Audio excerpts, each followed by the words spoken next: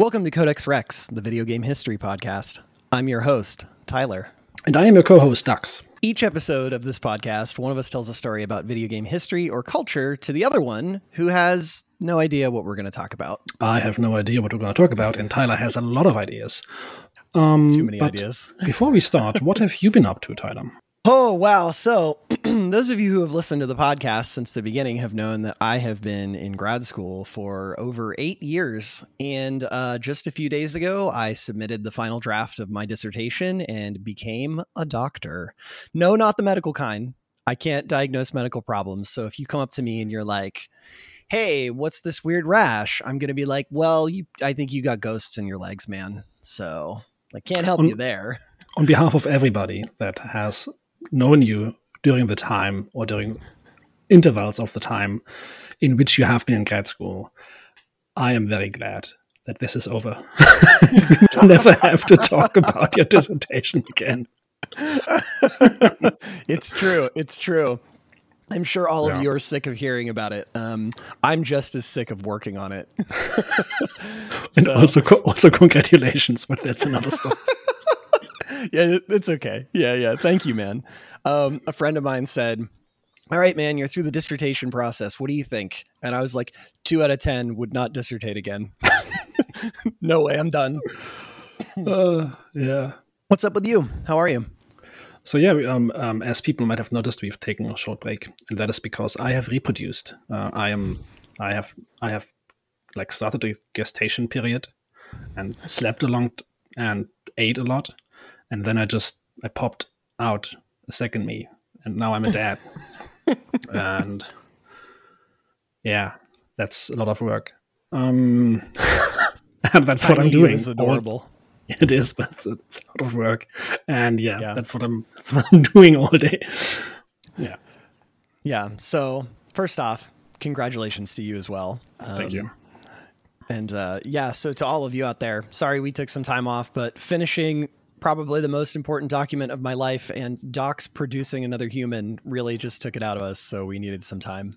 Yeah, but good timing that we just did it at the same time. So it's just 1 month and not spread out. Really professional. Yeah, it worked out. Yeah. Yeah. Good. I'm glad that you timed your reproduction. It was planned ahead of time. Yeah. It was. Yeah. Okay. Well, with all that, one time last episode, we talked about how, we kind of want to talk about like what's going on in the industry. And when we were getting set up here, you made a really good point about how, history podcasts are also about the present. And so I feel like it was a good idea to maybe talk a little about what's going on in the industry and large scale changes that we see in the industry. And one thing that I wanted to bring up was a few days ago, at least when we are recording this, a whole bunch of workers at Activision Blizzard have decided that they are going to form a union.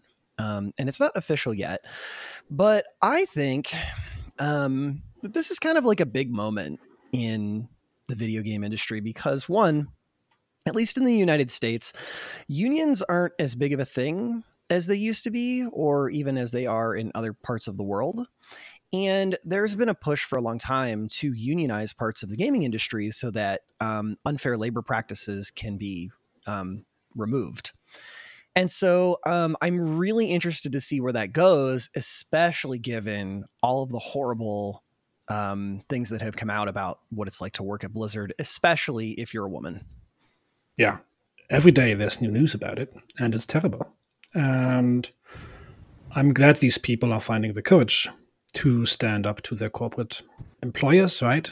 That's the word. Yeah. That would be, yeah. This has been a long time coming, especially in a job like this where it's actually easy to form a union because big problems that unions face are usually scabs or hired scabs, something you see with Amazon and especially Kellogg's right now, where often it's not easy to replace these people, but you can replace people that do not require major qualification like computer scientists would. And I think especially in jobs that are highly qualified like this, you have a lot of leverage to form a union like this. And it's good that these people are realizing that the corporate does not have their best interest in mind and needs to be challenged. I saw that they sent out an email to their staff that essentially amounted to, well, hey, don't form a union. Give us a chance to fix things. And it's like, what have you been doing for the last 30 years?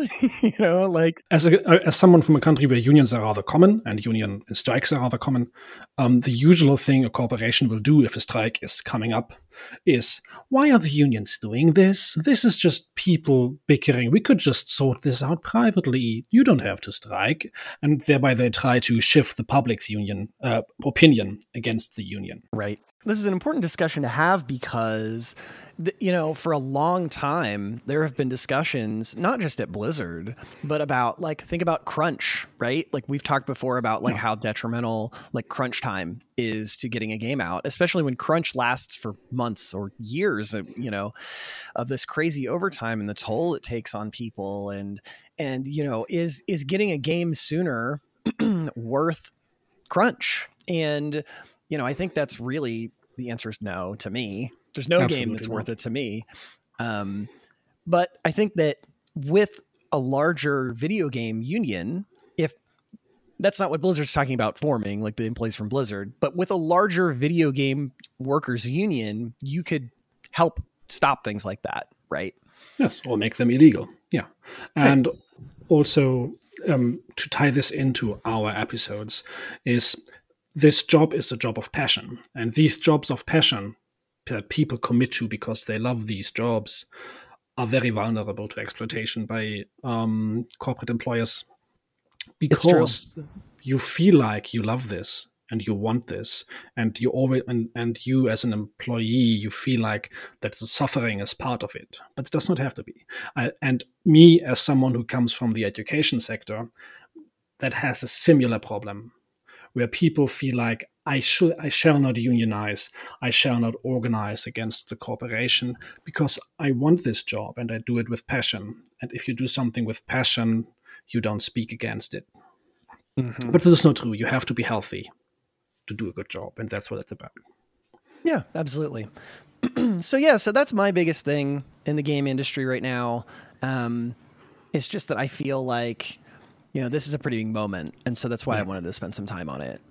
I have a very small thing for another thing, and that's there's this new thing where people are like, do not pre-order games because pre-ordering games is evil. I pre-order games, and I do not pre-order games by shitty companies that have been consistently unreliable or by companies that do not have any reputation, but I pre-order games from Software. Oh, yeah. Okay. So yeah. I think sometimes it's good to say things like that and be aware of companies' reputation, if it exists or if it's bad. But maybe some companies have deserved our trust.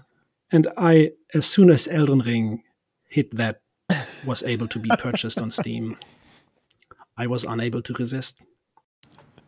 It's okay because I don't pre-order things anymore, but I definitely give certain companies a level of trust that I don't give others.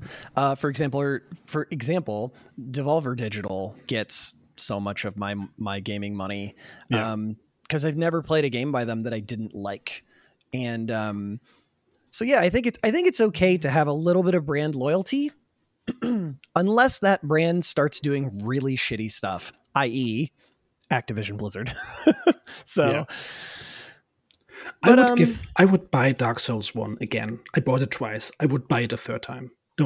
I wouldn't even, if they offered it to me, I'd just say, yes, okay, take another $50. Here it is. Okay, guys. Can I pre-order it? Can you really release it? Okay, that was my small thing on pre-ordering. That will hopefully get us some hate mail. That's going to be Yeah. So speaking of, if you'd like to get in touch with us, you can send us an email at codexrexpodcast@gmail.com. You can also find us on Twitter at codexrexpodcast. And you can find me on Twitch. You can find me on Twitch 3 days a week. And I'm just Vegan Tyler on Twitch. So feel free to reach out. Can you tell it's early from me? Leave me the fuck alone. Don't feel free to do any of these. Stay away. We also take episode suggestions if any of you have anything that you'd like to see. Yeah, we actually did. We did, recently. yeah. Do we want to start the episode? Yeah, let's get into it. Here we go. Here we go.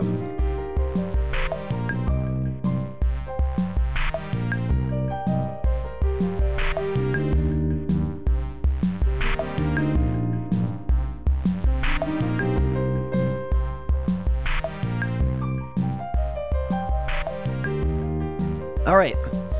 So, those of you who remember what my last few episodes have been about, I've been talking about the 5th generation of consoles. And why did I choose this one? Because it was mostly when the transition from 2D to 3D happened. And so as we work through that, we're going to be talking about another 5th gen console today as we slowly wind down on that segment.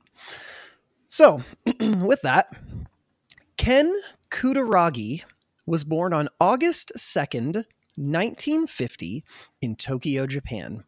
Now, we don't know a lot about his early life, but a lot of articles speak about him being the kind of kid who liked to rip apart toys so he could see how they worked. So, like a tinkerer, one of those kids.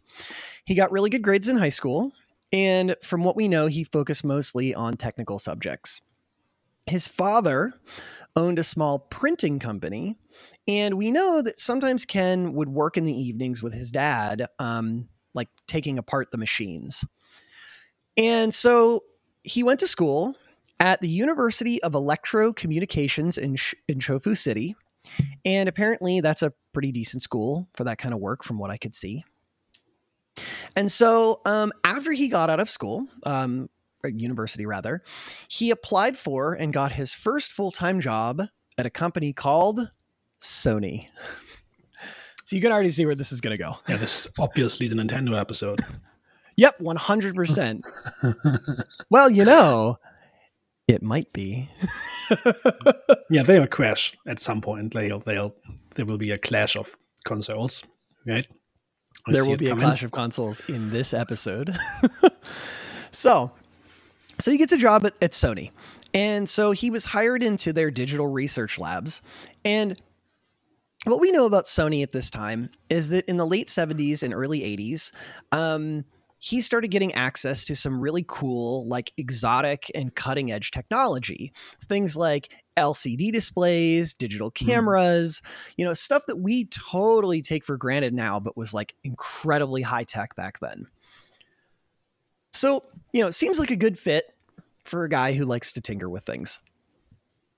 So through his work, he starts getting noticed by his superiors. So particularly the president of Sony, Norio Oga. I'll just refer to him as Oga as we go throughout the episode. Fun side story about Oga. I guess that he was offered a job at Sony after he wrote them a letter complaining about how bad one of their tape recorders sucked. He just didn't like this tape recorder, and he wrote them an angry letter and was like, "Your tape recorder is terrible." And they like responded back to him, and they were like, "Hey, do you want a job?" And so Oga ended up becoming president of the company in 1982. But not just immediately. That he didn't go in and was president. He went there after that and worked a bit, and then they noticed that he's qualified enough to be president, right? Right. They didn't just hire some random guy who wrote them a pissed off letter. Man. That would have been he had nice to prove himself first. Okay, yeah, it cool. would have. Sorry, I just cannot clear my throat. Cut that all out. Get rid of that. I will not cut anything. Gunk Tyler is canon now. Gunk Tyler is best Tyler. Cut it yourself.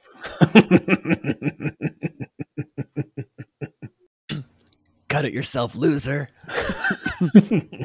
Okay. So what made Kutaragi get noticed? What was different about Kutaragi was that he was very outspoken. And sometimes he would be described as maybe brash. So in a normal company in Japan, being this outspoken and maybe overtly combative with your superiors, that wouldn't fly. In fact, in a lot of work culture in Japan, I don't even know that would fly now. And so at such a time, he would probably be reprimanded or given a different job. But Sony at this time was run by engineers. And they knew that he had talent. And being critical of authority didn't matter so much when he had an eye for engineering. Okay, so he's kind of a wild card, but the engineers let him fly because he does good job. Exactly. Mm-hmm. And this is a theme that you'll see throughout this episode. So Oga, he sees Kutaragi, and he sees this guy as a potential protege. Oga is running this company of very conventional workers who do not break the mold. And then along comes this guy, Kutaragi, who just knew how to shake things up when needed. He knew when to complain to his superiors who were getting in the way of progress. And so Oga sees Kutaragi as a way to maybe break out of this rut that they had been in as a company. And it wasn't necessarily that Sony wasn't successful. I think of this as like, you know, he wanted to keep innovating, right? Break the mold, break out of this same thing that they've been doing. So with this, Kutaragi starts moving up a little bit at Sony. Now, we don't exactly know the chain of events here in his personal life. Kutaragi's personal life, that is. But we know at some point he got married and he had a daughter. And then sometime in the mid-'80s, he picked up his daughter a Nintendo Entertainment System, an NES. And the story goes that he was watching his daughter play it, and he suddenly had this realization of the potential that video games held. So, Sony was working on some tech, and in 1986, they worked with Philips Electronics to create a new kind of CD-ROM. Now, the original CDs could do a lot of stuff in the context of the time, including being able to store audio, video, information, etc. But one of the limitations of CDs at this time was that they could not run all of those things simultaneously. So if you wanted to listen to audio, great. But that was it. That was all you could do. But after working with Philips, they create something called the CD-ROM XA, which allowed them to be able to do all these things at the same time. And so that this meant, for the purposes of games, you could potentially create things on CDs that could actually 3D render objects. And so the possibilities were huge. We'll come back to this later. So just to recap, Kutaragi gets in at Sony, and he starts getting really good tech, access to really cutting edge tech, stuff that maybe other people at the company don't have. So sometime around 1986 or 1987, not sure exactly of the year, Nintendo reaches out to Sony. See, the NES had come out in 1983, but they were starting to see competitors who were making some really neat stuff. Now, remember, the Genesis launched in 1988. So this is like before the Genesis was out, they're looking around and going, well, hey, wait a minute. Some of our competitors are making really cool consoles. We need to keep up. So Nintendo wants a sound chip for their next generation of 16-bit consoles, and they want Sony to produce it. There's a problem here. And that problem was that Sony was not interested in making video games or even making parts for video games. But Kutaragi was. And Kutaragi had been impressed with Nintendo's console. Remember, so he had watched his daughter play it and was like, wow, this is crazy. So he decided to start doing some work for Nintendo on the side. Kutaragi knew that his superiors would disapprove, so he just didn't tell them what he was doing and started developing chips for Nintendo in secret. I bet that's a good way to get in trouble. It is. Yeah, it is. So he eventually comes up with a design of what would eventually be known as the SPC 700 and gave them some of these chips to representatives from Nintendo as a tech demo, and they were very impressed. And then eventually the higher-ups found out about the project, and, well, they weren't thrilled. And from what we know of the story, he came close to losing his job. That was until his friend President Oga stepped in, saw the project, approved it, and allowed Kutaragi to finish the work and finalize this deal with Nintendo that he had sort of made on his own. This chip that he made ended up being in the Super Nintendo. the SNES. And it was the sound chip that made the console sound so good compared to their competitors. So if you're ever listening to SNES music, it was rendered by a chip that Ken Kutaragi at Sony made. Neat. Okay, so this backroom deal put Kutaragi in Nintendo's good graces.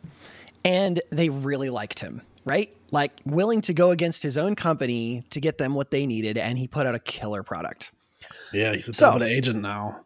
How can you? I don't understand Nintendo. How can you trust someone like that? He might cross you again. Maybe this time you're the one that loses. Super good tech. You know how things always go with double agents in movies. It always works out perfectly, and nothing bad ever happens. Yeah, never. So Kutaragi's in Nintendo's good graces. And so Nintendo starts seeing that CD-ROM tech is a thing, and that Sony can make it, right? Like, we were just talking about this crazy new CD-ROMs that they could make, and it was right around this time. So Nintendo's like, we want in on that. So Nintendo starts seeing, CD-ROMs, and they're like, what if we added discs? What if we added a CD-ROM drive to the SNES? So they contact Kutaragi to work on it. It would be the first time that Nintendo used discs in their technology, because they always used cartridges.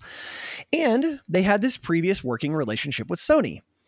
And so they start working on forging another partnership. Now, again, most at Sony, not interested in gaming. They thought that this was a quick fad for kids that would just die out. It'd be a waste of time, waste of development hours. But again, Oga talks to Kutaragi and gives Kutaragi permission to work on this project with Nintendo. So they decide that they're going to create a SNES add-on that can play CDs. It would be called the SNES CD. And again, you could play CDs on your SNES, but internally it was known by another name. They called it the PlayStation. Dun, dun, dun.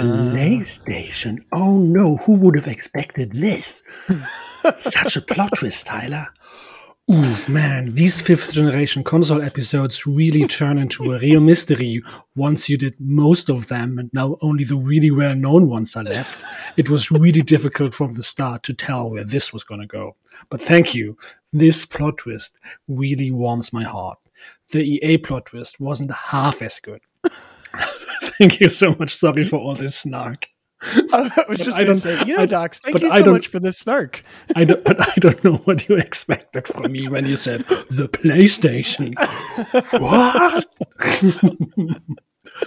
No, it's about what I expected. Now, what's really interesting, if you want a plot twist, okay, is that it's spelled play station, but with a space in between the words.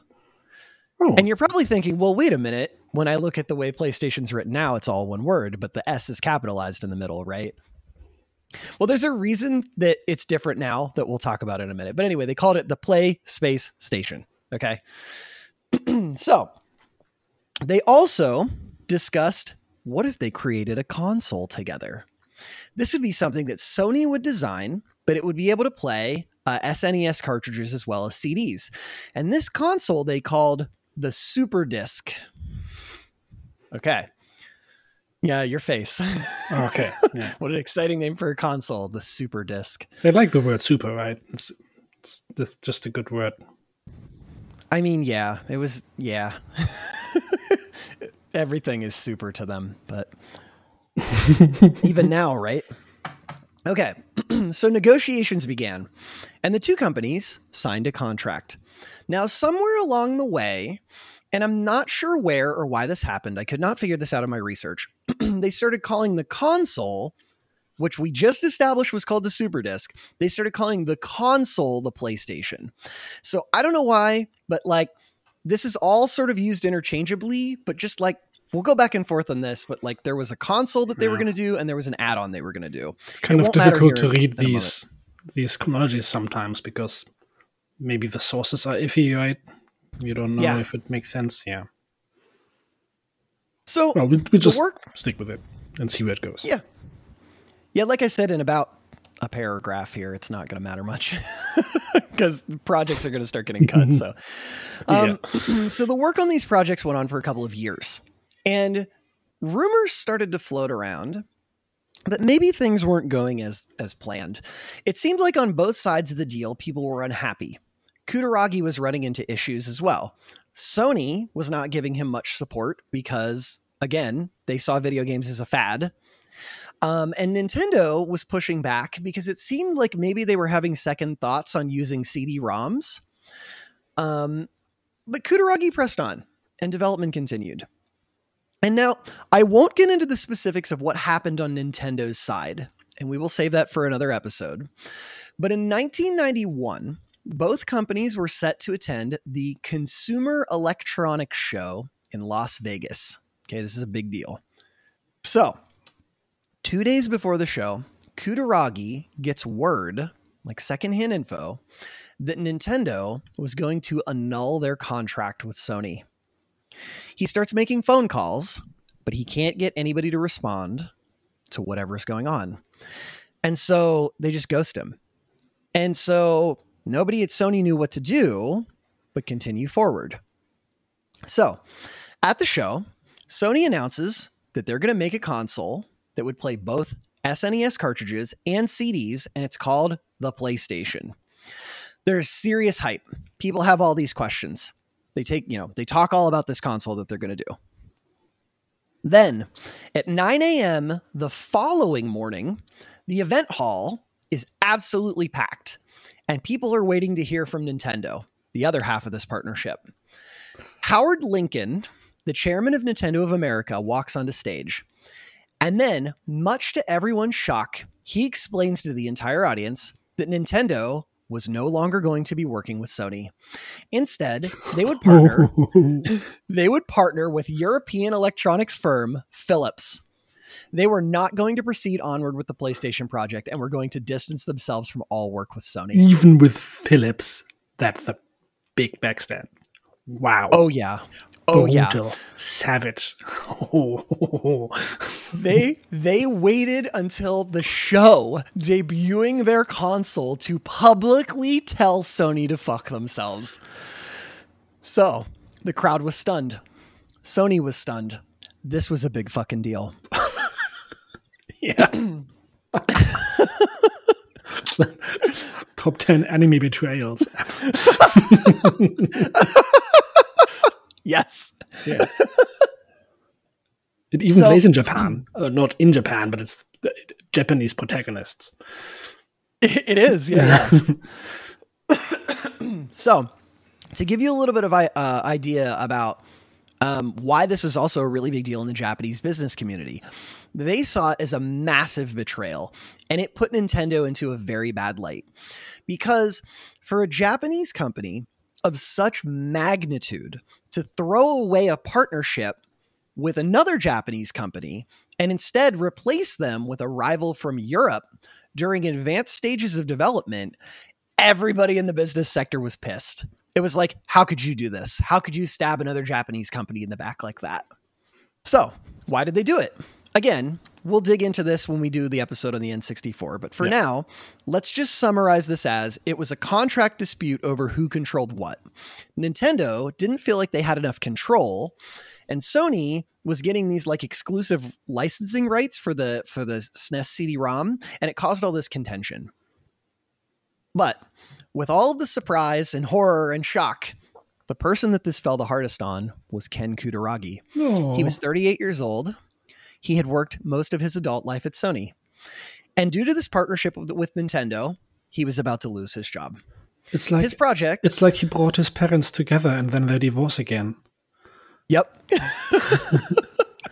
He finally gets to make this video game console he's wanted, and Dad left to get a pack of smokes and also told him to fuck off when he walked out the door.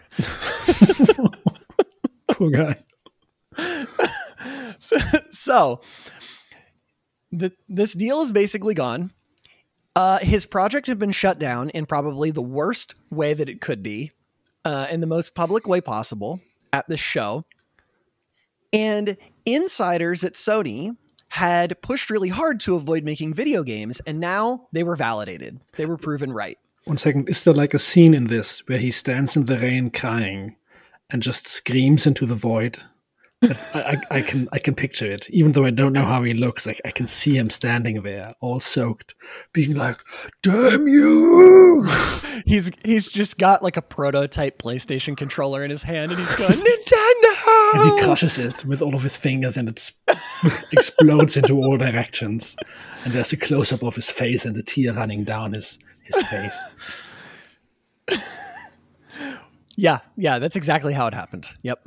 Oh, felt like it. So Sony had been dumped basically at this last moment and in this relationship that Kutaragi had formed. And so this was supposed to be this glorious partnership that would show everybody that at the company that video games had merit, but it had failed and Kutaragi was done for. Or he would have been if, again, it had not been for his friend Norio Oga. See, Oga had too much respect for Kutaragi and what he had tried to accomplish, and he was not going to let him be fired over something that was completely outside of his control. Further, there was maybe a bit of a feeling in the company that Nintendo needed to be punished for their betrayal, and Oga was angry. Internally, there was a meeting at Sony to determine how to move forward. The SNES CD was gone, but Sony wanted to keep this idea of the PlayStation, this idea of a console that was designed to basically work from the ground up to make 3D games. But again, there was this debate. 2D sprites could look really good and had a large appeal. 3D polygons were cutting edge, but brought their own issues regarding rendering them on a home console. Which year is this? So this would be 1991. Yeah, so they already had... There was 3D games already, and one trouble that 3D games have in comparison to 2D games at the time is that you can't have the feeling of quality with 3D yet, because it requires much more computing power to make 3D models. So That's a risk they had to take. It's true. And so that was the debate that was going on. Do you just lean again into 2D, or do you try and do something more cutting edge, even though it might not be perfect? Yeah. And so then, because of this, they're like, can we even do 3D on a home console? And so there was a debate like, well, maybe we should just ditch this. But Oga was steadfast in his desire to get something out of this industry. He was committed now too. And he was quoted as saying, "We will never withdraw from this business. Keep going." Okay, so at some point in this process, he was also standing in the rain and screaming that, right? We'll get to that in a minute. There's a similar moment. Okay, good. So at some point in this process, Kutaragi, he wants to continue with this project. He reaches out to Sega, who was their biggest rival at the time. And he ends up chatting with Tom Kalinske, who's a guy you might remember from a couple of episodes I've done. He was the head of Sega America. So they start entering talks. Well, what if we collaborated on a console? Sega had already made the Sega CD add-on, which was their first step into disc-based gaming, but were considering making a full console with the tech. There was common ground there because Sony ImageSoft had made 8 games for the Sega CD previously. There's also another common ground. They're going to be like, hey, Sega, you know who I hate? Nintendo. And I know who you hate. Let's hate them together. Yes, we have a common enemy now. I mean, Sega and Nintendo have been rivals for a while. So this is just like, hey man, I totally understand you now.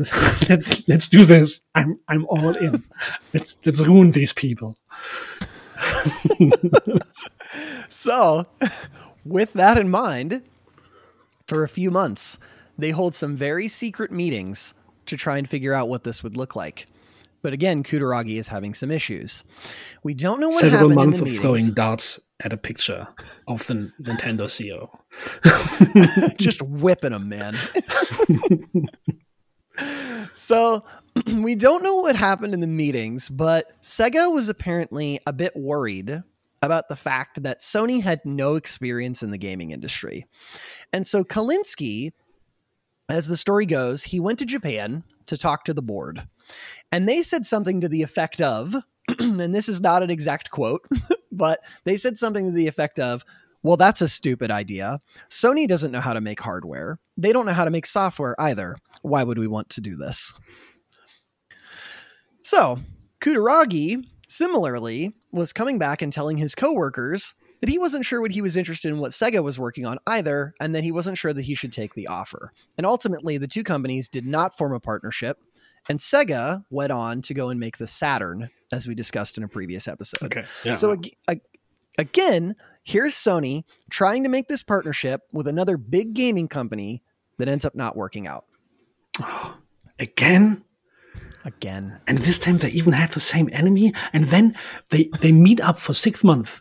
And then they're like, these guys are stupid. We don't want to work with Sony because they have no idea about anything. Even though Sony has lots of ideas about things, like getting betrayed by people that they apparently put too much trust into. So that's a good idea. Exactly. Yeah. So, but hey, maybe mom and dad can reconcile. And so Sony and Nintendo start chatting again. And sometime that year, they work out a deal. They would create the PlayStation for Nintendo. And they would have a port for SNES games, but Nintendo would get all the profit from the games. And they still wanted to use the chip that Kutaragi made them previously. Well, this smells and no bad. one knows. Yeah, it does. And nobody really knows why Sony made this deal. Probably because they were heartbroken. Because hardware, as we've spoken about on here many times, doesn't really make gaming companies money at this time. Okay, so they make a bunch of prototypes. It is estimated that they made around 200 of these. And note that there were never any games that worked on it. I just sent you a picture of what one of those prototypes looked like. Yep. Would you like to tell the world what the first PlayStation looked like? It looks like the NES, but lengthened. And or maybe it looks like the PlayStation 1 and the NES had a love child. Yeah. Maybe it like definitely that. looks like a baby. Yeah. It's a little baby NES. Do I see anything special? No, it just has a lot more buttons all of a sudden. Yeah, and it has a CD slot in front and like a CD player, because the original PlayStation later on would have a CD compartment up top that you have to open up, but this one has it still up front where you would have to push it in, and there's the cartridge slot in the back. Actually, while we talk about this, I don't get the entire concept about combining cartridges and CDs. I feel like somebody didn't think too much. Like they were, I don't know. It doesn't make sense to me, but maybe it made sense to them. I'm fine with it. Yeah, it's weird to me because it's like they wanted you to be able to do both, which I guess is what the Sega CD was, but it just felt very strange. Maybe it's because they just assumed people already had all these cartridges and that they would want to play them. Okay, right? It's downward port compatibility, right? Like or backward compatibility, I guess is how we call it. Yes. Mm-hmm. I think one thing I want to point out about this particular prototype here, and Dux is right, it literally just looks like a white box with some buttons on the top, like literally like the two consoles got mushed together, is that it specifically uses an NES controller, like same colored buttons and everything. Yeah. Yep. So it's really fascinating to see. It literally says PlayStation on it, and it has like an NES controller. Fascinating. I mean, Nintendo never really, they have these really eccentric controllers, but they never really change the basic setup, right? The buttons are always in the same positions, just the shape changes. Yep. Yeah. Yeah. Nintendo is really weird on innovation. So. Yeah. Okay. So as far as I can tell, they made these 200 prototypes and it never went any further than that.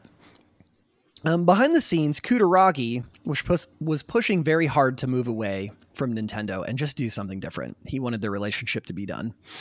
And so he wanted Sony to cut ties with Nintendo, but stay in the industry. And he did not want them to back down just because things had soured with other companies.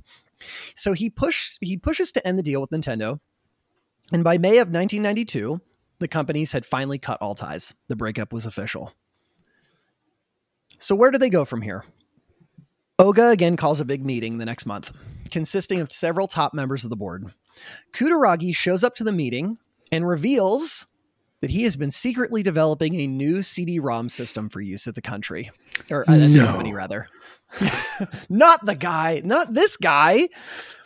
Secretly doing things against his superior's wishes? Unexpected plot twist that was totally expected all along. This guy is a wild card. It's kind of hard. He really is. To keep that guy.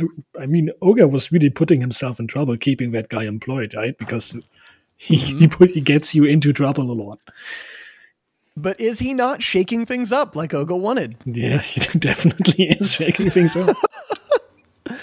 So he just walks into this meeting and debuts this new tech he's been making in secret. And so it would allow for the ability to play fully 3D games, and the tech was way ahead of what other divisions at the company had at the time. So he just drops this on everybody at the meeting and suggests that maybe it's time for them to start making their own console, because computers had already started using CD-ROMs as their main source of gaming at this time, but there was not a home console that could fully make use of what CDs brought to the table. Oga was interested, but there were many at the meeting who were not. Some were still not enthused with the idea of making video games and insisted that this was a passing fad. And again, there was talk that these are just toys, and Sony is not in the business of making toys like those rival companies, Nintendo or Sega. And others at the meeting were perhaps justified here, really unhappy with how Kutaragi's last deal had went and how it had painted Sony in a bad light in the industry. Yeah, that last one I understand. The first one just sounds like hubris, like we are too good for this. And this usually is the downfall of any decision-making process, right? But the last one I understand, like, why should we trust you in any way to do anything? Right? After everything you did. Oh, God. The Electronic Showman, where it hurts me to think about being there. Nintendo! So they're like, okay, maybe we just shouldn't do video games. Maybe we should just stick to audio-visual tech. We're good at it. We've been making it for a while. Everybody in the industry knows it. It would be way easier to just hammer out business contracts with what we're already doing. But of course, Ken Kutaragi had come with a plan. And he reminds Oga of what Nintendo had done to them and how humiliating it had been. Were they just going to accept what they had done to Sony's image? What Nintendo had done to all of their work? Were they just going to waste all of that work? And apparently this reminder supremely pissed off Oga in the meeting, and he agrees to move forward with a new version of the PlayStation project. As he apparently put it, go for it. Do it. This is a project that Sony needs to be in. Wow. Yeah. So now we talk about this a lot on the podcast, but it is often said when we talk about influential people in the gaming industry, that a lot of them have vision. Okay.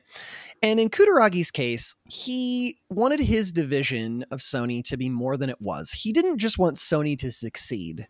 He wanted to put a console in every household. And this device would be the center of like all entertainment in the house. And it kind of gives me like a little twinge of a Trip Hawkins vibe, but maybe just from like a different angle, right? Like he wanted gaming systems to be like everywhere. It does feel like he has, because he has no loyalty, it feels like he is not even in this because of Nintendo. Because of Sony. He's just in this for himself and his vision. And that's what you're saying, right? This is what gives you the Trip Hawkins vibe. The Sony is just the bike he's riding on. He doesn't care. So who makes his vision come true? Well, considering how much he shops around to other companies, that does follow. I can't purport to speak for him and his motivations at this time, but it definitely seems like it was pretty much anybody who could help him get a console made. Yeah. So, okay. So, with this decision to move forward on the PlayStation, Ken Kutaragi's career starts to take off. Now, Sony interestingly had a lot of money in the bank at this time. They had money to burn due to their successes in other markets, such as their Trinitron CRT displays and the Walkman. Do you remember the Walkman? Yeah. Yeah. I had one. My mother convinced me to get one for Christmas one year. It's a very long story. And like 2 weeks into having it, she dropped it on concrete and it broke. So That's nice. Yeah, good times. But the Walkman was very successful. And so there were resources there to draw from. And so Oga puts Kutaragi in charge of a team with 9 other people and specifically moves them to a subsidiary of Sony Music Entertainment Japan. So this console is going to be produced by the division that produces music. And so I thought this was a really weird call when I was writing up this episode. And so I did a little bit of digging. Why did they put them in the music division? I found a few reasons. One, part of this is so that they can maintain their own relationship with Philips, on which they were working with a different disc-related project. And that disc-related project would eventually create the DVD. Oh. Yeah. The division had name recognition, and that would allow them to attract a lot of talent. And I guess that Kutaragi used this opportunity to recruit a lot of people who had come from some 3D graphics engine that was called like System G. It was some 3D workstation or something that was technologically powerful. And Kutaragi was like, yes, I want these people and I want them to turn that stuff into a console. Plus, the music division had experience already using CDs for audio recording. And then I guess there was also some like legal mumbo jumbo where they needed like this particular project to be in a specific financial division. And so that's like why part of the reason they moved it there. But it was a good fit is what I was going to say. It sounds really weird, but it was a good fit. So at this point, we're at 1993, and Sony executives in 1993 officially give the green light to create Sony Computer Entertainment, and their first project would be to create the PlayStation. Internally, they keep going back to this discussion of whether or not they should do 2D graphics or 3D graphics. All in on 3D or a little bit of 2D. We're all in on 2D. Apparently, the deciding factor on whether or not they would do 2D or 3D was that Sega released the game Virtua Fighter. And when it hit arcades, it had fully 3D characters. And it did so well and was just everywhere that Sony decided, well, maybe we should just focus on 3D. That's the small things, right? Like, yeah. Imagine you're these guys and this big business decision is ahead of you. How do you decide this? Because it's a gut decision, nothing else. They can't foresee the future. So it has to be small things like this. And on their way to work, they notice that Virtua Fighter all of a sudden is everywhere. So that's how they make their gut decision. And it's the right call in the end because the 3D models of the PlayStation hold up to this day. Yeah. I mean, there's definitely some jank because it was the mid 90s, but yeah, a lot of it really holds up. So the console that they end up developing had some very high tech stuff at the time, and we're going to get into some crunchy bits here for those of you who like it. The entire thing had been designed around a single 32-bit R3000A RSIC chip. Supposedly, this allowed it to render 500,000 polygons a second, although the number was actually closer to about 350,000, that is. It had a 33 megahertz processor, and Toshiba designed the GPU. It, of course, could use CDs to play games, which can hold a massive amount of content comparatively to cartridges. Yep. But interestingly, because they decided to focus on 3D... And one thing, are far cheaper to produce and don't need an energy source to maintain the save, which all of the Nintendo cartridges need. They have a little battery in them. Mm-hmm. Well, they exported that to an external memory card, if you remember correctly. Oh, yeah. Those little memory cards that you'd pop in.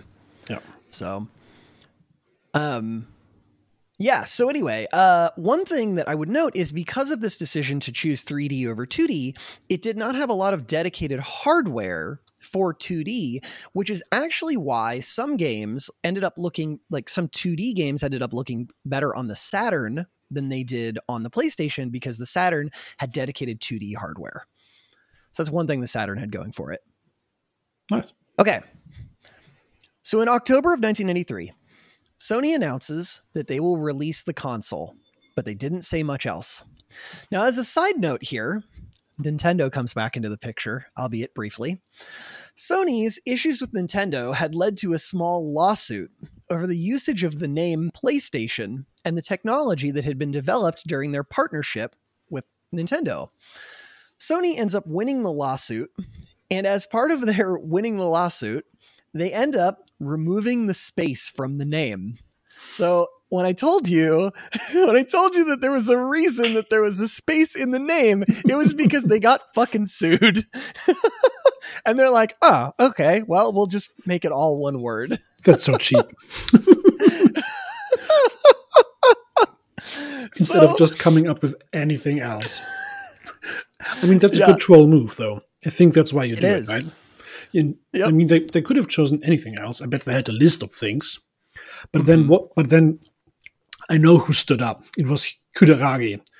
And he goes to the whiteboard and he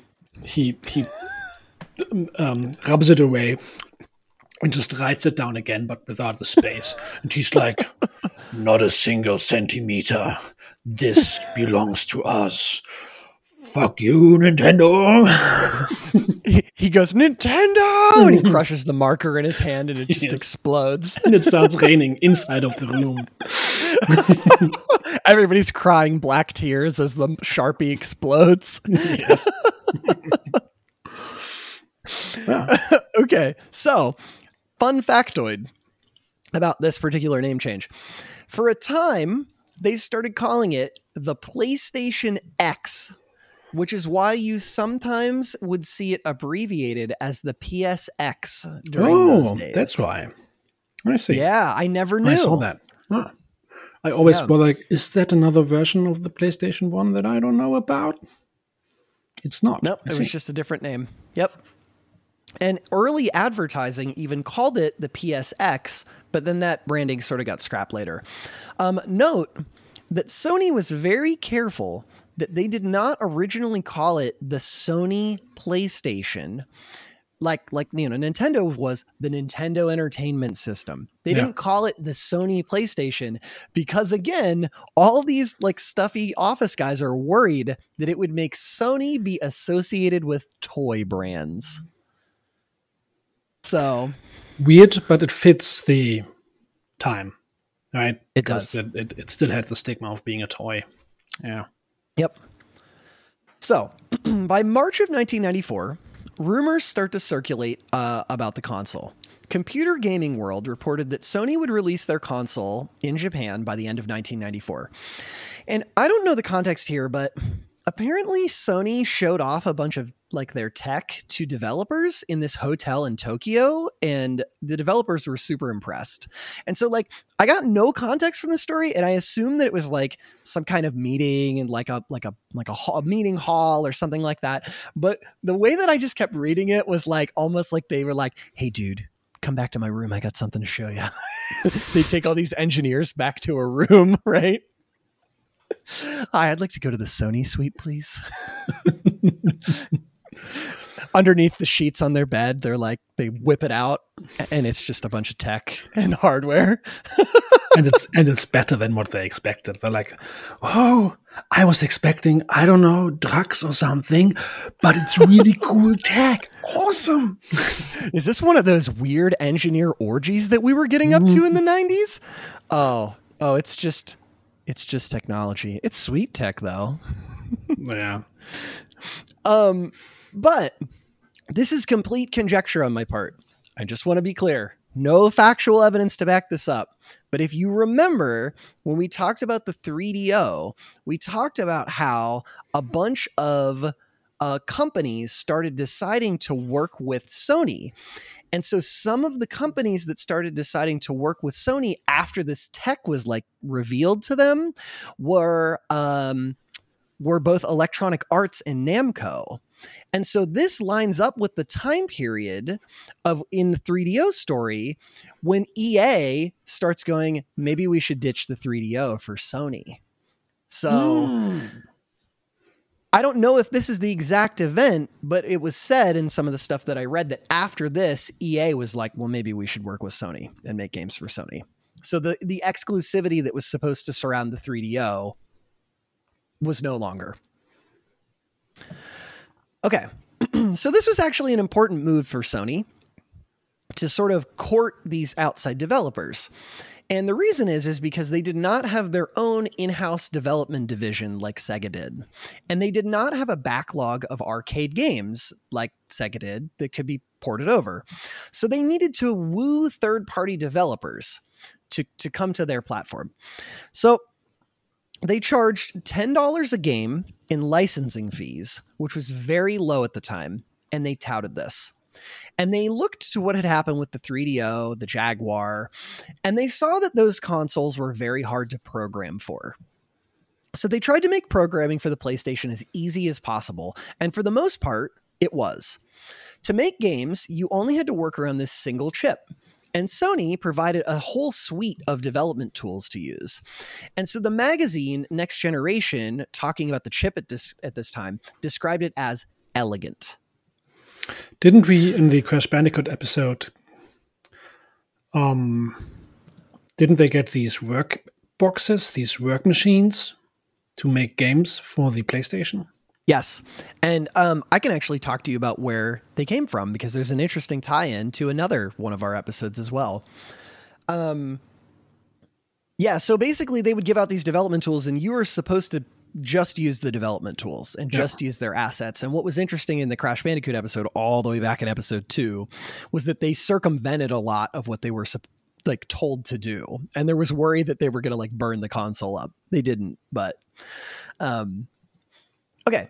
So in this attempt to woo all of these third-party groups, Sony sent out, just in that year, that month alone, May of that year, they sent out representatives to meet with over 100 different companies, and many of those companies were impressed with what Sony was offering.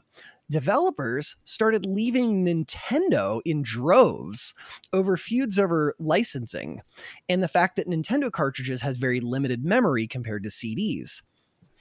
Our old friend, Peter Molyneux, is quoted at this time as saying, "It was like being released from jail in terms of the freedom that you have."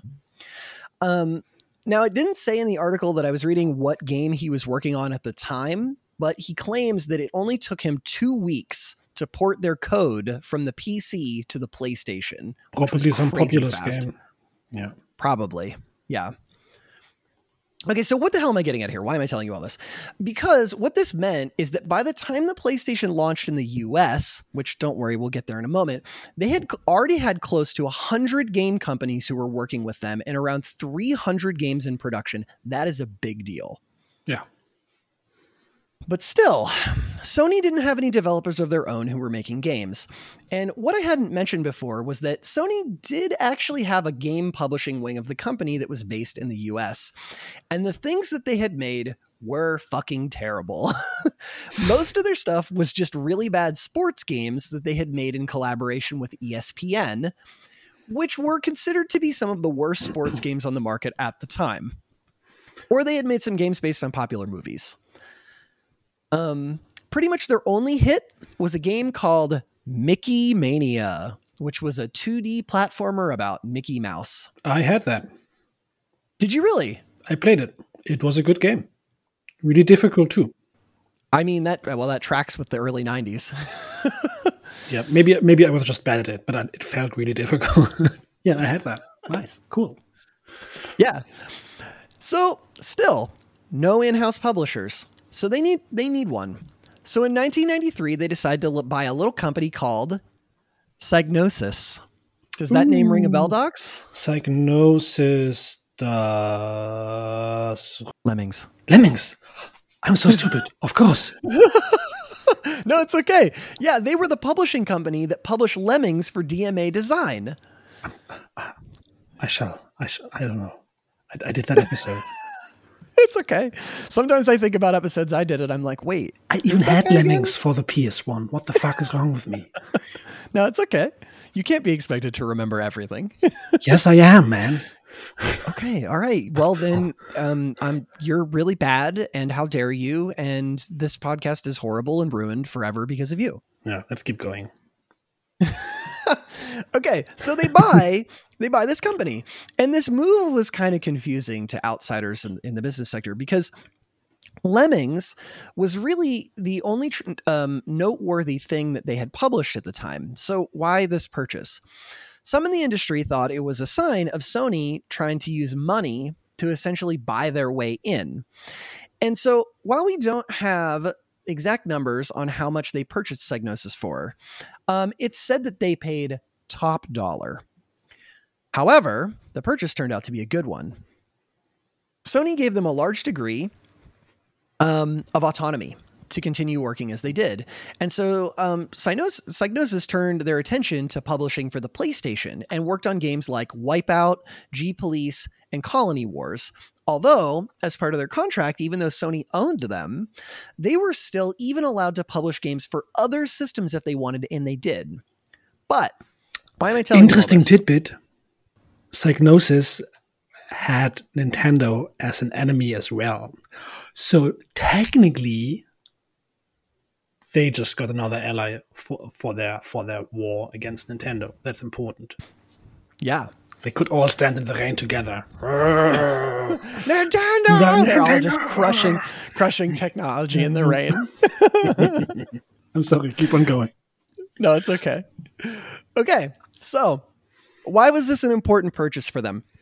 Because they had created internal development kits previously for use at their own company, which they showed to Sony, and then they used their expertise in that field to help Sony create their development kits for the PlayStation. So the company that published Lemmings helped Sony create their development kits that everybody else used to make all the crazy cool games on the PlayStation. Nice. What an interesting tie-in, right? Yeah. The PlayStation launches in Japan in December 1994, only a week after the Saturn had dropped. Sega held a competitive edge in sales for a while, which was likely attributable to the fact that they had the exclusivity deal for Virtua Fighter, which we just mentioned, right? And they beat Sony in sales for a few weeks. In the first month, the Saturn sold 500,000 consoles and the PlayStation sold 300,000. But as time went on, Sony started picking up steam. They pushed the PlayStation brand hard and leaned into marketing. Sony Computer Entertainment America was in charge of advertising the console to the United States, and they were staffed with several industry veterans who had successfully executed large advertising campaigns before. The main guy that we're going to talk about here is a guy named Steve Race, who was the president of SCEA. And he was someone who had been around in the industry a lot. He had been vice president of Atari's European division during their heyday, a part of Worlds of Wonder, the company that marketed Teddy Ruxpin toys in the NES, and had even been brought in as a consultant for Sega in the 90s. And so, dude knew what he was doing. And he surrounded himself with a lot of other people that aren't like totally important to mention here, but note that even the people he chose to surround himself with knew what they were doing with marketing. Yet there was, as we talked about in the Sega episode, friction between how the Sony US division and the Sony Japan division wanted to conduct themselves. And so Race was constantly battling with Kutaragi or Oga about issues large and small. So here's a quote that he had about it. "I've been over to Japan a couple of times, and we disagreed about pricing, positioning, advertising, color, and 99 other things that you would do for a product to Americanize it or make it acceptable in the United States.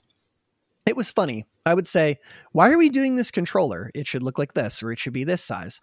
Norio Oga was the president of Sony at the time, and they'd sort of say, oh, no. Mr. Oga wants it this way. Mr. Oga designated this one. And I kept thinking to myself, what is a guy running a $44 billion company doing going around with controllers for a game system? So, their conflict was apparently well known, And often it was spoken of that Race was going to be fired. What a fucking theme of this episode, right? Yeah. He was loud, outspoken, and made sure that his opinions were known. So it's Kitsaragi's lost twin. So another the marketing enemy plot twist. So the marketing relied heavily on reaching out to teenagers and making ads that would appeal to them. And so why is this different than what other companies were doing at the time? So I guess that other companies internally had spoken of, well, they thought that if they advertised to adults, younger gamers might see these figures and look up to them. Like, think about how like Trip Hawkins saw the 3DO, right? It was this very adult console, and it was elegant, and you'd look at it and go, oh, what a beautiful console that is that you've bought, Richard. And it would be there as you're, swirling your fancy wine, and everybody would talk about it. Yeah. Sony, on the other hand, was like, teenagers buy shit and let's advertise to teenagers. And so what their advertising department found was that if they advertised to both adults and teenagers with teenager-centric messaging, it worked on both. So adults and teenagers responded to the same shit. And so that explains how fucking weird a lot of the early PlayStation ads were, because they were just pushing to make weird shit that teenagers would find edgy, and adults then bought it too. It would be interesting to now look at a bunch of stuff with that in mind and being like, oh, that makes sense now, because I remember that they felt weird, but I never could put my finger on it. I don't have anything written about this, but just like anecdotally, like they would do things where they would basically be like, they'd put out an ad that would be like, you're not ready for this, or something like that. Or it'd be very like adversarial, like, well, this console is only for people who kick lots of ass or something, like not that specifically. And so teenagers would be like, fuck you, man. Or be like, wow, I'm edgy like that too. And adults would be like, yeah, I remember being 19 and now I have more disposable income. Yeah. Maybe if I play this, I'll feel like a 19-year-old again. Yeah, maybe life is going to be okay again. Spoiler alert, it wasn't. It never is. It never is. Never is. Okay, so in May of 1995, the very first Electronic Entertainment Expo occurred. And all of the big players were there. So the very first E3, 1995. Apparently, a bunch of people from Sony were there, and they started playing like these weird pranks on Sega. I guess that Sega's stand had a giant Sonic, like this inflatable Sonic that the whole stand was built around. And apparently some people from Sony went over and they deflated it. And like the whole Sonic just like became mush in the center of the tent. And they had people who were there who were handing out leaflets to like people at the show. And the leaflets said something like, if you buy a Saturn, your head is in Uranus. Your face. They didn't advertise to teenagers because they felt like it was a good idea. It's because they couldn't think of anything else, because they are teenagers. So teenagers. You're a butt, man. Uranus. You smell funny. Your Sonic is deflated. Look at your mush, Sonic. Gotta go fast to the ground, bitch. Extreme, man. Wicked. I don't know that I have it in here, but I saw something at one point where like some Sony employees were like hostile to like Sega employees, like even more so. And that like, I guess there was like this woman from Sega who was like carrying in all of this like Saturn stuff. And apparently somebody from Sony yelled at her and told her that she should be ashamed of herself. Because she was working for Sega. Kutsaragi and Ogre just built an army of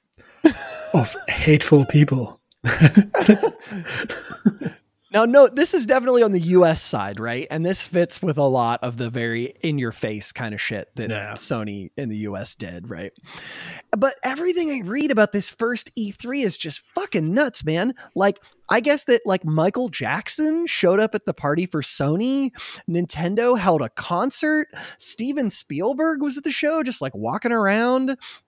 And like, but Spielberg was really into, as we know, just like George Lucas, they both were really into video games, and they also had their own video game company. So it makes sense that they'd show up. Right, exactly. Sony, so like all the companies are there. They're very much like peacocking and showing what they're capable of, and ooh, look at us, we're the best. But Sony specifically tried to make a big deal of their upcoming games, and they showed off something like Tekken, for example. If Virtua Fighter's all the rage, here's this other game that looks way better, and it's called Tekken, and everybody was crazy about it. But the biggest hit at this show was yet to come. Now, I told this story in the Saturn episode, but I'll tell it again. But Tom Kalinske from Sega went up on stage and announced that the Saturn would be releasing early, which we talked about in that episode. Yeah. In retrospect, bad move. Big bombshell. They thought that they had stolen the show. But what Sony did next was a power move. Okay, so the president of Sony Electronic Publishing at the time was Olaf Olafsson, and his job was to go up and speak not only about the PlayStation, but also about what it was going to be to be a successful storyteller in the coming years. That was his topic, like telling stories. And so this allowed him to talk about the PlayStation. And it was expected that at this particular talk that he would announce tech details about when the PlayStation would launch. And it was expected that the console would be very expensive, or at least as expensive as the Sega Saturn. But then Olafsson interrupts his own speech part of the way through. And here's Steve Race on this decision. Olaf was about 2/3 of the way through his speech when he said, I'd like to call up Steve Race to tell you a little more about the PlayStation. So I walked up. I had a whole bunch of sheets of paper in my hand. I walked up, I put them down on the podium, and I just said, $299. And walked off stage to thunderous applause. Ever since they got humiliated in Las Vegas, they were like, we are never going to get humiliated at a convention again. Race, you got to know this. These people are evil. We will have to have a plan. They will try to humiliate us, but we will humiliate them. Nintendo! Look how adversarial they are, man. And they're controlling the show. They're controlling the narrative, right? Absolutely. Gloves are off. So Sony ended up dominating the talk of E3, while Sega had created numerous problems with their Gambit. But you know who we haven't heard about in a while, Docs? Peter Molyneux. We haven't really talked about. No, we got to talk about him this episode. Right? Kutsaragi hasn't shown up. No, we need to talk about somebody else. We need to talk about Trip Hawkins. Trip Hawkins. Okay. What does he do? Is he naked? Here's a paragraph. What's happening? Here's a paragraph from The Ultimate History of Video Games by Stephen Kent about what he was doing at the show. And I included it here because it's relevant. Getting drunk, probably. Having fun. Being nice to people. Yes. While Nintendo, Sega, and Sony threw $1 million parties at E3, Trip Hawkins held a quiet and elegant dinner at a fine restaurant.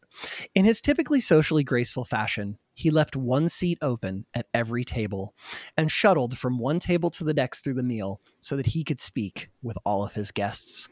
During the meal, a reporter asked him what he thought of Sony. Sighing and looking a bit tired, Hawkins replied, "For a company that is so new to the industry, I would have hoped that Sony would have made more mistakes by now." Such a villain. He's such a villain.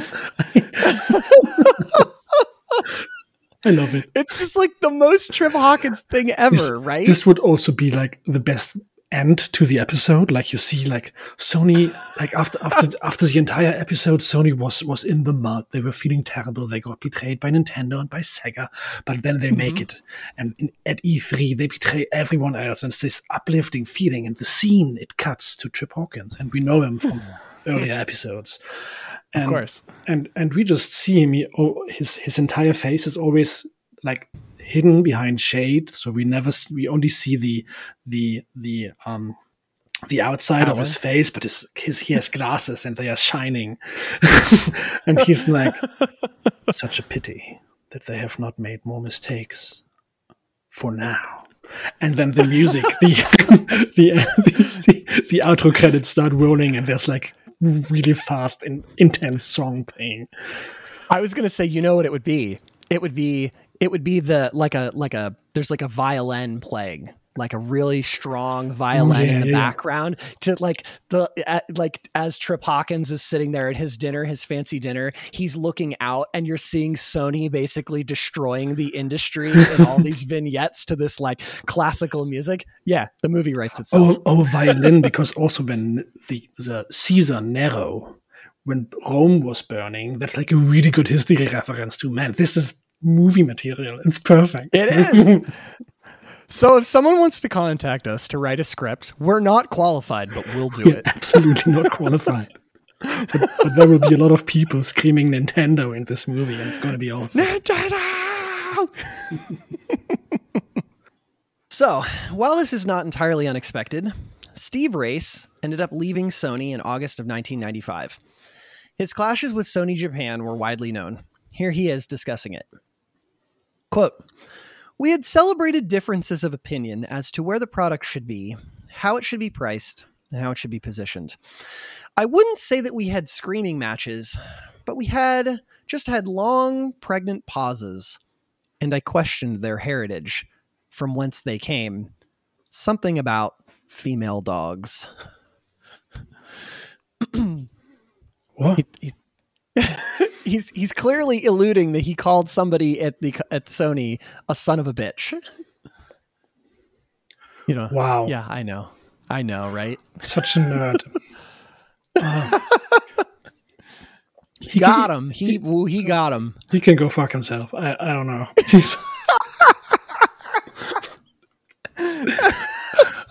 Such a mysterious man. Wow. Yeah, he showed him. Oh man, Sony's gonna go shove it. I take that back. That's unfair towards him. He was trying to be cool about leaving a really big company, and you gotta keep your face somehow, right? So you gotta have and it's hard to come up with something cool to say on the spot, right? So you gotta say something.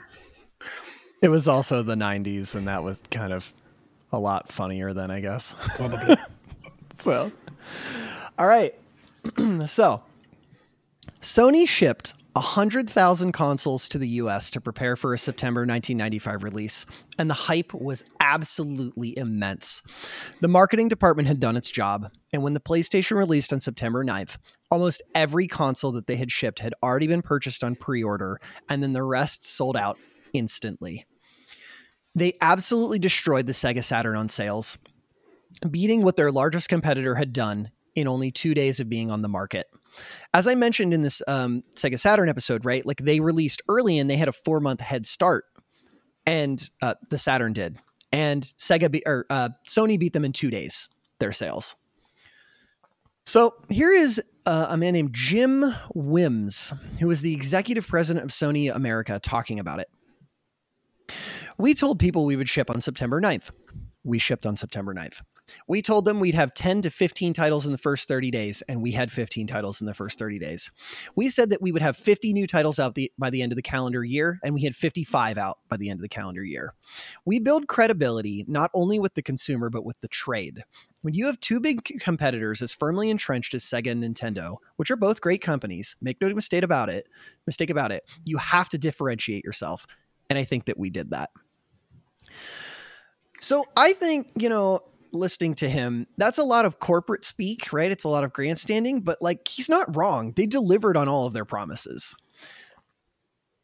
So a lot of their sales were driven by the release of Namco's Ridge Racer, which was a big improvement over Sega's arcade hit Daytona USA, and it sold a ton. Then at the end of September, the console hit Europe, and by the end of the year, they had outsold Sega by 3-1 in that market. And then by the end of the year, it launched in Australia as well. In the US, by the end of that year, Sony controlled 20% of the market and had sold over 800,000 consoles. They were now solidly the front runner for the most sales of any fifth generation console, though do note that fourth gen consoles were still selling surprisingly well and were actually still selling more than fifth gen consoles. So like the Genesis, the SNES, were still selling more than PlayStations and other fifth gen consoles. Probably because the games for these consoles were amazing and they were getting much cheaper, right? Right, exactly. Yeah. So the next E3 is coming up. Well, let me backtrack. So we hit 1996. And by the time 1996 rolled around, Sony had already made $2 billion in hardware and software sales for the PlayStation. And also, you all cannot see this, but Docs is holding the cutest cat I have ever seen in my life. Which cat is this? This is Solvay. She likes to be held like this. Well, while Docs holds this absolutely adorable cat baby, I'll tell you about the next E3. Yes, do it. So cute. So the next E3 is coming up. While the Nintendo 64 had not launched yet, it would drop later in 1996, Nintendo had predictions that they would be again dominating the industry with their release later that year, and they threw a fucking massive party at E3. Maybe we'll talk more about that in the N64 episode we're going to do, but they were convinced they were going to steal the show that year. Mm-hmm. Okay, so then in true to form, Jim Wims, the guy I mentioned previously, the executive president of Sony America, he gives his keynote address.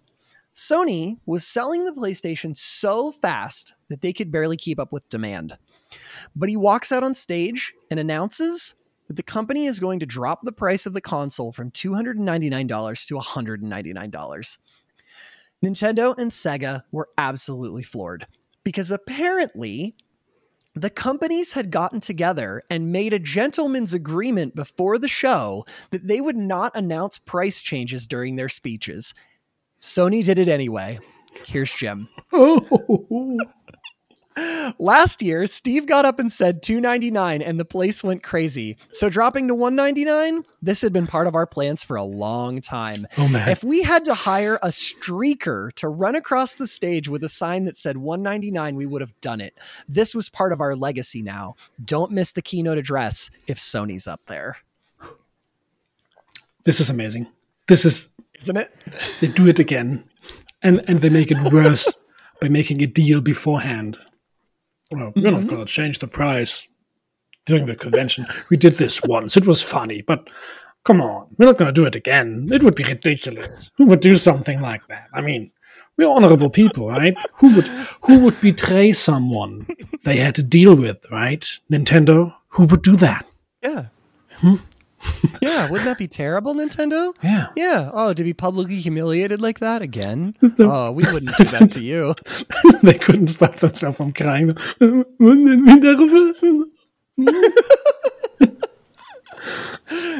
Suddenly, some executive at Nintendo grabs a piece of technology and crushes it in his hand and screams, Sony! So, with this again, Sega and Nintendo are forced to respond. But as we've mentioned in the podcast before, hardware manufacturing is expensive. No. And so Sony had this money in the bank and they could weather it. And other companies had a much harder time. Now, Jim, as we mentioned, he also ended up resigning not long after the show, though I could not seem to find a reason why he left. Sony keeps building this momentum, picking up more speed. The summer's a busy one. Crash Bandicoot hits the market and starts wowing audiences. It becomes a de facto mascot for the company, even though Sony refused to acknowledge him officially. And then, as the release of the N64 grew closer, Sony dealt them a large blow. They had courted Squaresoft, producer of games like Final Fantasy, Chrono Trigger, Secret of Mana. They convinced Squaresoft to leave Nintendo and start making games for the PlayStation. And I won't dig too far here because I think that Final Fantasy deserves its own series of episodes. But Sony America had previously thought that US audiences would not buy JRPGs. The release of Final Fantasy VII changed that, breaking into the US market and absolutely killing it with sales. I, as someone who had never played a JRPG before, somehow, I don't know how it occurred, I ended up with a VHS like advertisement about stuff coming to the PlayStation, and on it there was like this like half an hour segment about Final Fantasy VII and how fucking cool it was and how it was going to just change the world and it was the greatest game ever. And I really think that dumb VHS is what got me into Final Fantasy games. So their marketing worked. Yeah. Nice. Okay. So it turned out that this mixture of brand familiarity and cool 90s advertising was working for them. So here's Jim Wims again. The other thing that really helped us, and this is important, is that when you put those 4 letters on a product, SONY, it gives you tremendous credibility. It gives customers great permission to buy, particularly when they've been burned by the 3DOs and the Jaguars of the world. He's not wrong. He's not wrong, but I like the hit on Trip. Yeah. Yeah. It's going to hurt him a bit, but he's not going to show. He'd never show. No. Trip Hawkins never shows weakness. No.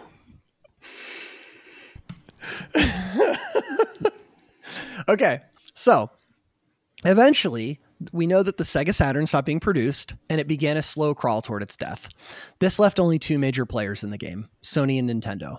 And Sony had a significant edge simply due to the ease of producing CDs at a cheaper cost. But they still charged roughly the same price as Nintendo did for games, giving them higher profit margins. Further, they could crank out CDs pretty much immediately as needed, but cartridges took longer to produce. Yeah. Internally, Ken Kutaragi's position was solidified at the company. His work had paid off. Norio Oga had become CEO and chairman at this time and decided to create a new group within the company to just work with the PlayStation. He picked out Kutaragi to be in charge of the entire operation. And so Kutaragi took the reins and began building. 2 other divisions opened up, one in the US and one in Europe. Hiring began across these divisions. Sony just started throwing money at them for marketing. They opened up new production facilities. Developers wanted in. Studios wanted partnerships. Money began to pour into the company. SCEI quickly became the most important and profitable arm of all of Sony Entertainment. Awesome. In 1997, Sony released an updated controller that they called the DualShock. And why am I telling you about this controller? Because as the name implies, it had 2 sticks in addition to the normal D-pad, as well as a vibration feature. Yeah. I will gloss over a very long development history here, but the controller had a huge impact on controllers in the industry. Yeah, one thing, to this day, I do not understand vibration features. And I had the DualShock controller, and I didn't understand it when I got that one. I was like, why would you invest money to put that into something? Because it feels like nothing. It feels like your controller is shaking, and that's how it feels like. It doesn't feel like your car is shaking. Yeah, but it's still a thing. Why? Okay, end of my hot take about that. Sorry.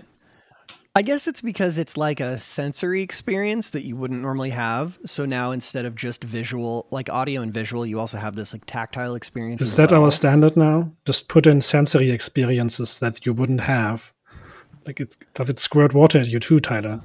Do you want to get squirted at while playing your games? I can't wait until I can smell video games. Imagine how great that will be. Oh, you walk into a room full of rotting corpses, and your controller vibrates a little bit. And you puke on your computer. and it is not a guarantee case, because that was your decision to turn on the smell control. You have to sign off on all this shit just to be able to turn on Smell-O-Vision. Smell-O-Vision. Okay, yeah, let's keep going. Okay. So anyway, I just wanted to talk about this controller for just like a second, because it like totally changed how we view controllers moving forward. And like the N64 tried to like copy this with like the Rumble Pack and stuff. Yeah. It was a whole thing. Also, Ape Escape was the first game to require sticks like this for for the game, like the 2-stick system. Yeah. And I've been wanting to do an episode on that game. I've been having a really hard time getting good development notes on it. So if you're someone out there who wants to help me figure out how the fuck Ape Escape was made, hit me up, because man, I would love to know. Okay. So, of course, during this time, their success is massive. They begin to work on a follow-up console, which would eventually be called the PlayStation 2. We will try and talk about that on a future episode. It is way too much to fit into this one. So the PlayStation is doing well, clearly dominating the market. Inside Sony, there was talk.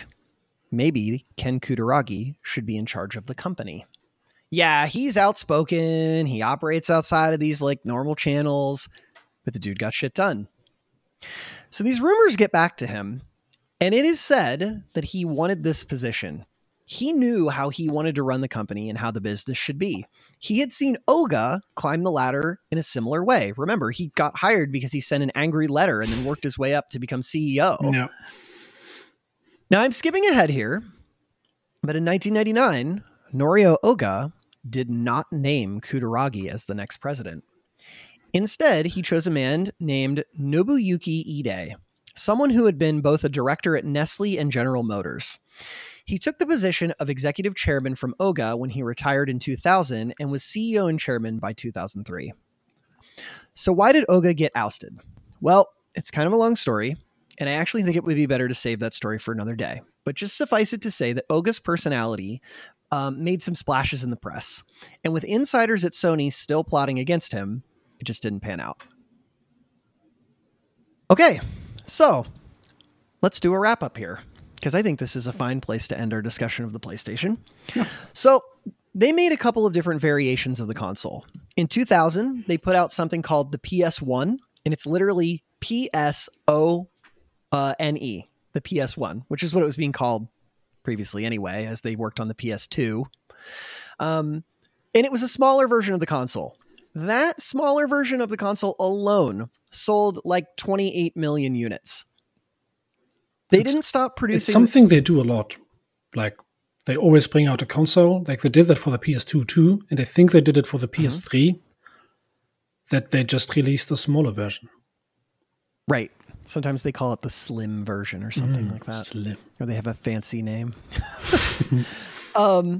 They didn't stop producing the PlayStation 1 until 2006. So they were making them for about 12 years. In 2018, they released the PlayStation Classic, which came out during that little trend of releasing mini versions of old consoles. Oh, right. Yeah, that was a thing. Mm-hmm. I think it came with like 20 games on it. I bought one for someone in my family. But in the aggregate, the PlayStation was incredibly successful. It was the first console ever to ship out over 100 million units. I think the final number was something like 102 million. And that is just absolutely insane when we compare to other companies. That is. And especially considering that the PS1 was basically just revenge porn for Kutaragi. Yeah. They outsold Nintendo 3-1. And I think that they outsold the Saturn 10-1. Wow. There were 7,918 different games that came out for the PlayStation 1, and they sold a total of 962 million copies. Just mind-blowing. Almost 1 billion games sold for the PlayStation when it was relevant. Amazing. And it was really a game changer because it showed that CD-ROM based systems could be successful. And it just completely altered the landscape of what could be done. And obviously, they're not the first system to use CD-ROMs, but they were the first one to have mainstream appeal and success. And so this is why the PlayStation is frequently at the top of or near the top of best console lists. It's just simply due to how it sucked all the air out of the room in the 90s. And none of this would be possible if Ken Kutaragi hadn't constantly hidden things from Sony, and if Oga hadn't constantly saved him when bad things happen, and if Nintendo hadn't just totally stabbed Sony in the back. They would have worked with Nintendo and they would have had this partnership. And so it all makes sense as a chronological story, right? The things that happened in the end they totally connect to the stuff in the beginning, the being betrayed and being a wild card too. Like they always do things that are unexpected. It kind of it is a nice narrative. It was this perfect combination of just like all these things aligning to have this console be created. And then it was also like this perfect alignment for it to be successful. It was the right console at the right time after all these things had happened. Like it was the perfect market. And they just went, this is our market now. And they really just kicked everybody in the teeth. So like, if you want to talk about who, quote, won the console wars, Sony, hands down, just by sheer metrics and just by like brand marketing. I mean, I think that they really crushed in Europe as well, comparatively. Yeah. I can only speak from personal experience, but PlayStation was everywhere. Yep. So that wraps up. That wraps up our discussion of the PlayStation. I would like to do a PlayStation 2 episode in the future. And also, we still need to talk about the N64. We need to talk about Nintendo's side of things. But... Yeah, Nintendo! I wanted to note one thing, and that is, this is our 20th episode. We have officially done this long enough to do 20 episodes of this. We can almost start drinking alcohol. Just one more episode. Just one more. We're old enough. Yeah. In Germany, I've been drinking alcohol since episode 14, but I couldn't tell Tyler. I mean, I don't know. I don't know where I'm going to go with this bit. No, I just wanted to say, hey, thanks to you for being here, man. And thanks to all of you who continue to listen, and thanks to all of you who continue to support us. And like your feedback really does help, and it does keep us going. So thank you. Doc, is there anything why are you speaking of several persons if it's just an ammo? But it's just Illicit Owl out there. He's all of our. Right. Yeah, it's Illicit Owl. It's all of his. He's all of the views from Australia. Shout out to Australia. Shout out to Illicit Australia. Thank you to you too, and thank you for this episode. Let's do 20 more. Let's do 20 more. So again, sorry to all of you who had to wait for a while. Life's been crazy. Maybe you will never have to hear me say the word dissertation again. And I sincerely hope that I never have to. So it's not over yet. Do not put trust in this man. If he says things like this, he said to me this stuff long time ago. It's true. I've been disappointed a few times. And until... I'm going to believe it when it happens. And if it happens, I will not mention that it happened, because then it will put the word dissertation into his mind again, and he will talk about it again. And maybe all of a sudden he has to do another dissertation for some reason. I don't know. I'm not writing dissertation. I don't know how that shit works. It's a lot. But anyway, thanks to all of you for sticking with us as our lives go in crazy directions. It's really appreciated. So Tox, do you have anything that you want to say about the PlayStation or the podcast or life or, I don't know, your adorable cats? No, nothing.